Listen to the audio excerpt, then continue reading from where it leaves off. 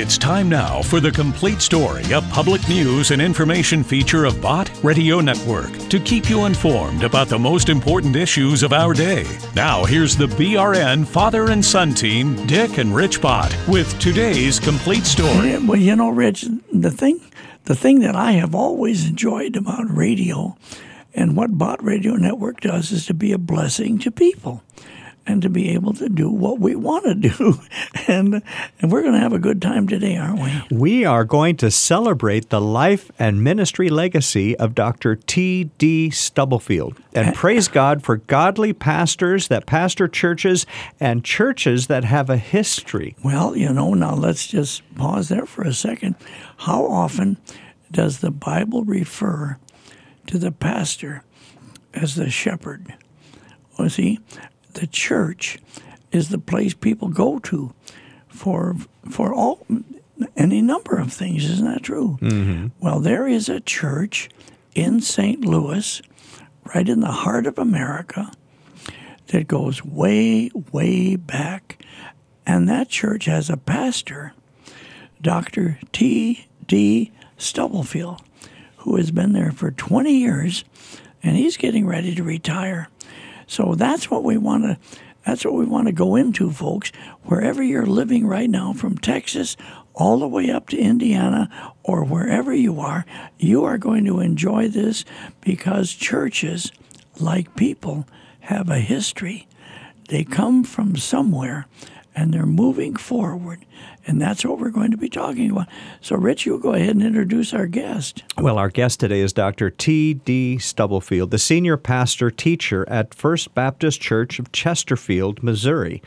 And he assumed that role in February of 2000, 20 years ago, and has led the congregation that is committed to fulfilling the vision of being a local church with a global mission while equipping souls for Christian service. It's kind of like equipping the saints to do the work of the ministry. Exactly. And when I first became aware of the First Baptist Church in Chesterfield, Missouri, then I wanted to know about it. And everything I asked was more and more and more interesting.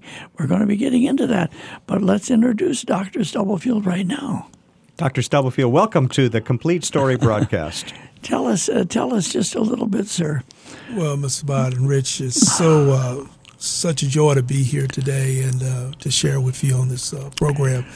But it's a rich history, and God has blessed me to be a part of it for the last 20 years. Yeah. I actually came from a very historic church. I pastored a church in Kentucky, First Baptist Church of Georgetown, which was founded by slaves in 1842.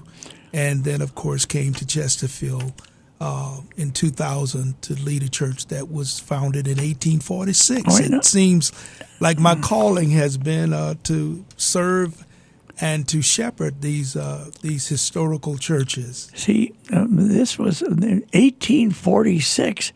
Man, how many years ago is that? 173 and counting. So 173 years ago, First Baptist Church of Chesterfield, Missouri. And now this was right along the Missouri River, I guess, then, wasn't it? It was, yeah. Can we just go back quickly for our audience? Way, way back. By the way, do you have people in your church who remember grandparents, great-great-great-grandparents, and other people, family members that have been in the church all of these many years, probably? Yeah, we have a sprinkling of families who are descendants of some of the original founders of the church and who are connected with that history at the church. All right, now, folks, just visualize this. We're going all the way back and let you hear some of the voices and some of the stories of the people who did that. Here's the first one. They walked miles, labored from sunup to sundown, prayed standing, sitting, and on their knees. Freedom from a life of bondage, working together, serving day and night the God they loved and trusted. This caused this little cabin to flourish. Yeah. See, the church, Dr. Stubblefield, was just in a little cabin there, wasn't it? It was. It was a cabin that functioned as a house of worship and also school. Yeah. I want to point out for our audience across the nation that, of course, before the Civil War, Missouri was a slave state. That's right. And in 1846 was a time of slavery in Missouri. Yeah. And this slave owner, Leah Long, donated a portion of her property there for the slaves to build their own building to worship the Lord in. And that was such a blessing to them. And that was the origin of First Baptist Church of Chesterfield. Yeah. Is that, am I saying that correctly? Yeah, and Rich, it's interesting. About 4 years ago, we celebrated a church anniversary, and two of the descendants of Maria Long, who live now in the Kansas City area, actually came to the church, worshiped with us during that celebration, and shared with us some historical material that dated back to that era, and that was just very inspirational. Now, here's a lady who came to the church with her grandfather. Man, I was little. A baby when my mother belonged to this church, and she used to probably bring me in first when I first started. And then I remember when I was about 8 or 9 years old, I used to come with my grandfather in a horse and buggy. I used to ride to church, and that's when I first remember, ever being here. Yeah. Is there a better place that a person could be going than to church? I mean, everyone listening to this broadcast now, what you're hearing over and over again is people are going to church to worship, to pray, to find each other, and form community. That's the way we are supposed to be doing today, isn't it? That's right, Dad. And the church also had a vision for education. And this was at a time when it was illegal to educate slaves and black people. And so this was part of the mission of the church. Yeah, let's hear this. So this building was used during a time when blacks were not supposed to have been taught how to read and to write. This building has been used to teach our people.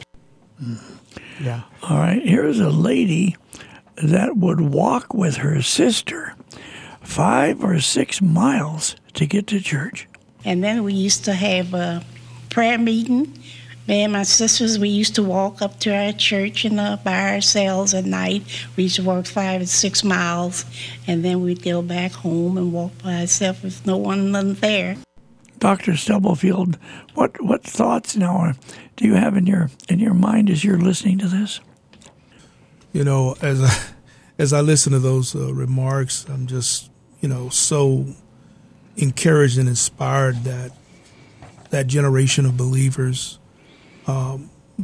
did so much with so little, and given the just the systemic issues they were facing in terms of slavery, and then beyond that segregation, for them to first of all have such a focused faith, to believe so fervently in the Lord, and also to understand how important education was. I think it's just such an incredible legacy. We stand on the shoulders of that legacy some 173 years later. And interestingly, one of our primary focuses as a faith community at First Baptist Church of Chesterfield is Christian education, equipping souls for Christian service. And so I'm inspired when I hear those kind of comments. All of us drink the water from wells that we did not dig, and we eat the fruit from trees that we did not plant. We saw the movie recently about Harriet Tubman and the Underground Railroad. All right, let's hear this. Slaves, it is said that some of the slaves came here to get away from those who were trying to capture them as they tried to leave the South. In other words, it was a part of the Underground Railroad. It was. What a wonderful legacy. You see, now listen, our entire audience, many people, you just don't know the history. This is beautiful that we have the opportunity now to be able to listen to Dr. Stubblefield and then hear the history of this church. I guess the thing that sticks in my mind is it is the church that preaches the Bible, that helps people, regardless of the color. We all live in the era where we are. And sometimes I wish that I lived in a different era because things are not going all that well now. But we do. And then God takes care of our needs. What were you going to say? Well, Dad, here's the key, though, is that this is a church that's built and based on the Word of God. It's based on the Bible. First Baptist is not a perfect church, but it's a God-fearing church, a Bible-believing church. Dr. Stubblefield, what would you comment on that? Well, when I think about, the church, three T's, emerge in my spirit. One is tradition, the history of the church. The other one is transition. We're very transitional. But the foundation of the ministry is the truth as it is recorded in the Word of God. And, as pastor of the church for the past 20 years, I have been committed to preaching and teaching that truth. And as I prepare for retirement, I'm so confident that the church will do well as they move forward because the foundation is based on the Word of God. That's central to our ministry and to our whole approach to missions and how we engage our community and how we empower the lives of the people. Is that the Word of God is at the center of that. What were you going to say, Rich? Well, Dr. Stubblefield, if we could shift gears to talk about your story, about how we're celebrating your 20 years of ministry here at First Baptist Church of Chesterfield, Missouri. How did you grow up? Tell me about that little boy. What did they call you when you were 5, 6, 7, 8 years old? They call me Daryl, and when I hear that's what D stands for in TD, but when I hear that word Daryl, I know I'm in the presence of people who know me very well. But I grew up in Northwest Tennessee in a little community called Buchanan. It was a farming community. I was born to a single parent. My mom raised me and my siblings. My foundation in terms of my spiritual life was there because I was blessed to be a part of a Christian family. The patriarch of that family was my grandfather, who remains my hero. He married my grandmother when he was 17 years old. They had 5 kids together, and when his parents died, he raised his siblings as well, so another 5 kids. And he was a deacon at the church, and he was a songster. But his prayer life and his commitment to the Word of God impacted me, as a young boy, and he died when I was 13. But he had a great impact on my life, and so those are my roots. A little small frame church in that area where I was baptized in a creek when I accepted the Lord as a little boy, 5 years old, during revival, and they had revival twice a year then, and they'd have it during the day and during the evenings. And I sat there on the mourner's bench, and those mothers of the church prayed me into the kingdom. And I'm so grateful for that. I love that. How important would you say it is that families and children and parents involve themselves in the community of a good Bible-believing church? Well, I believe that connection is just primary. I was blessed to have that, and it was not just my immediate family, but the whole community. Once I made a decision to accept the Lord and gave my life to Him, the reinforcement that I received from so many in that community and who were members of that church, many of whom have gone on to be with the Lord. But they still are present in my heart in terms of the impact they made on my life, and I think today it's the loss of that kind of connection that is crippling us, and it's unfortunate. Well, it really is. It really is. The church. See, I have thought, and I've said many times, that God gave us 3 institutions. Only 3, but the first one was the family, and the second one was the church. And then the third one was civil government, so we would know which side of the road to drive on or things of that sort. But it's the family and then the church, how important it is. Now, here is a lady who is talking about a baptismal service when she was a child. We didn't get baptized till the third Sunday in June, which was our rally day. It started when all the county churches would save their candidates during the winter to the summer months, which was always the third Sunday in June. We always waited until, I don't care if it was a year.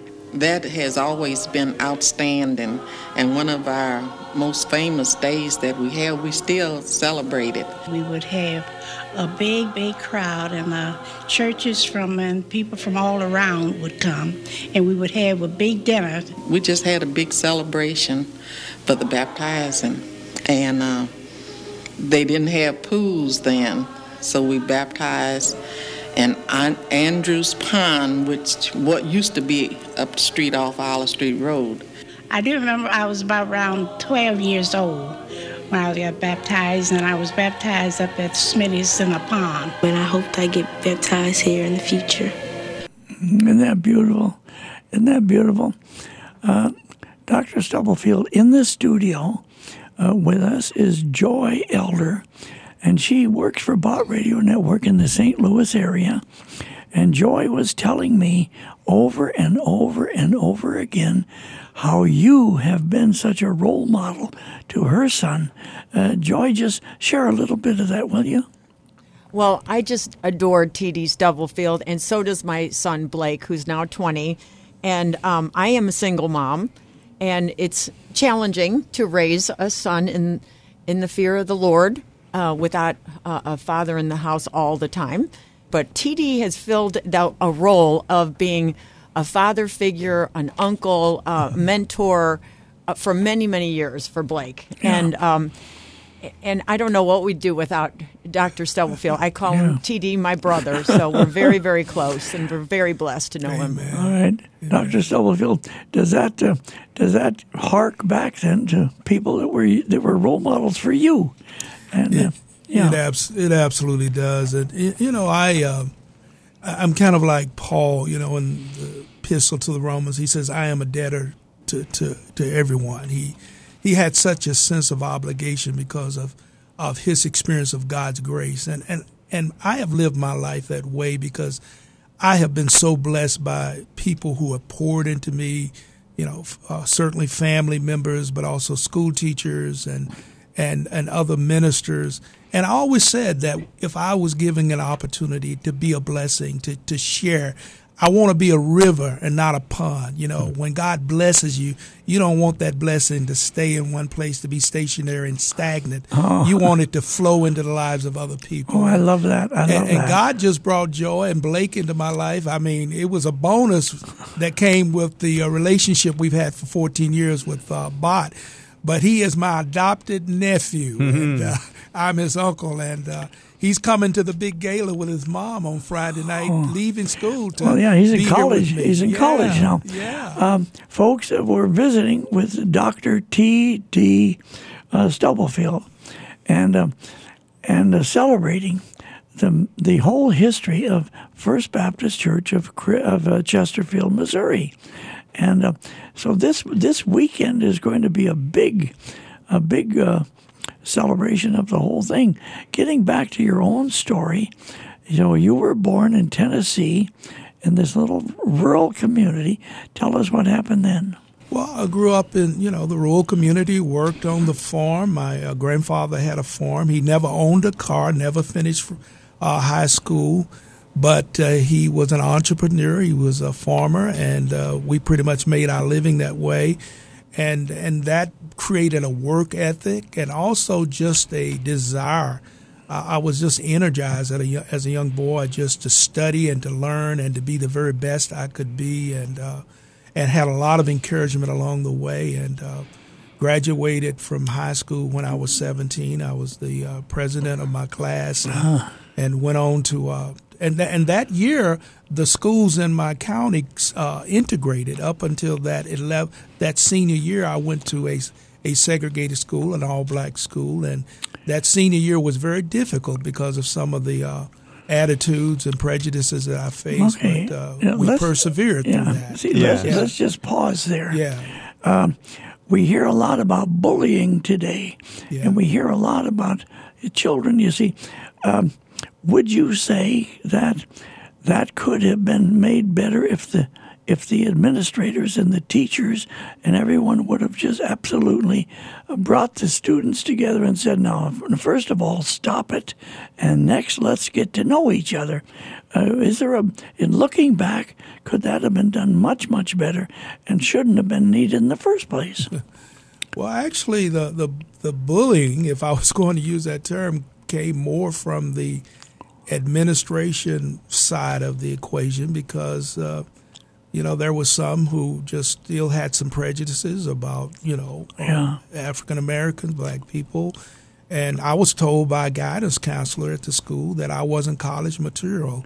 And when I got my doctorate degree, I just wish that person had been in the audience. and yet it inspired me. I mean, the fact that they said I couldn't do this. Yes. That was an inspiration. And I mean, it's not something any of us are proud of.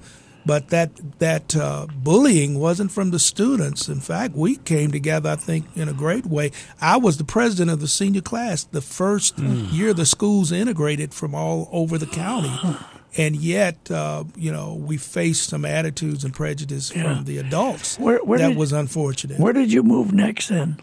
I went to the University of Louisville, and I graduated there after 5 years, and then I got accepted into law school.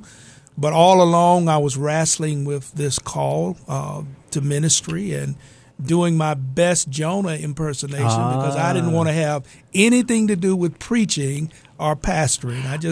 I was wondering about that because you pursued a business degree and a business and a law career, but then somehow God got a hold of your heart and said, "No, I want you in ministry," and you went to seminary.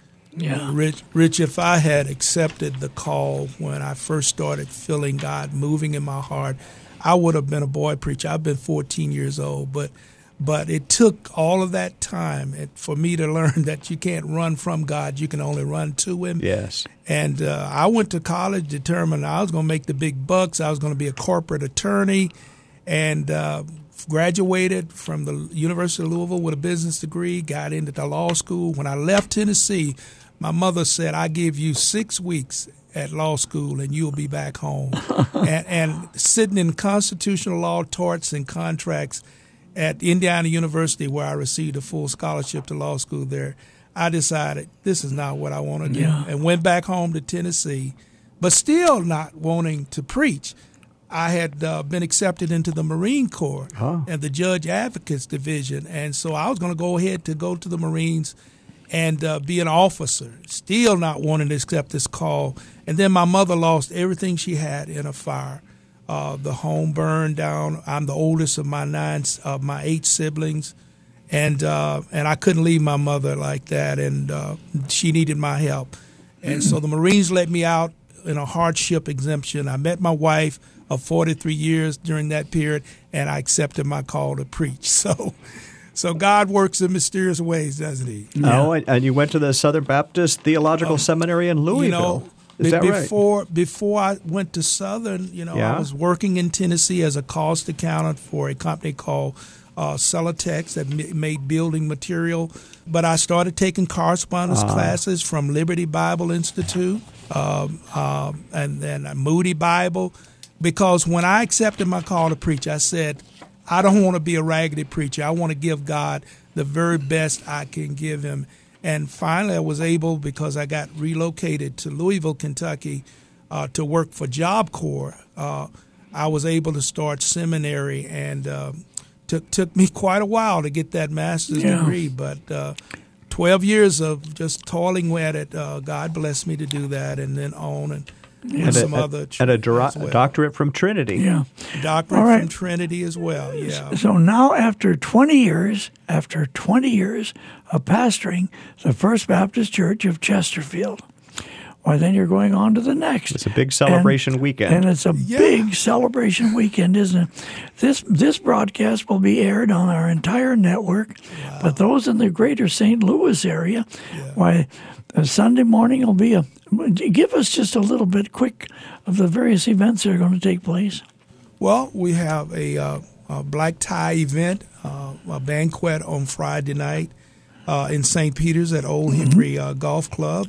We already have over 400 people who are scheduled to come. They're coming from all around the country. Even former members of the church I served in Kentucky are coming, and colleagues. On Saturday, we have a gospel concert, the Chicago Mass Choir. Gospel choir, noted recording choir, is going to be at Chesterfield. And then we have the worship celebration on Sunday.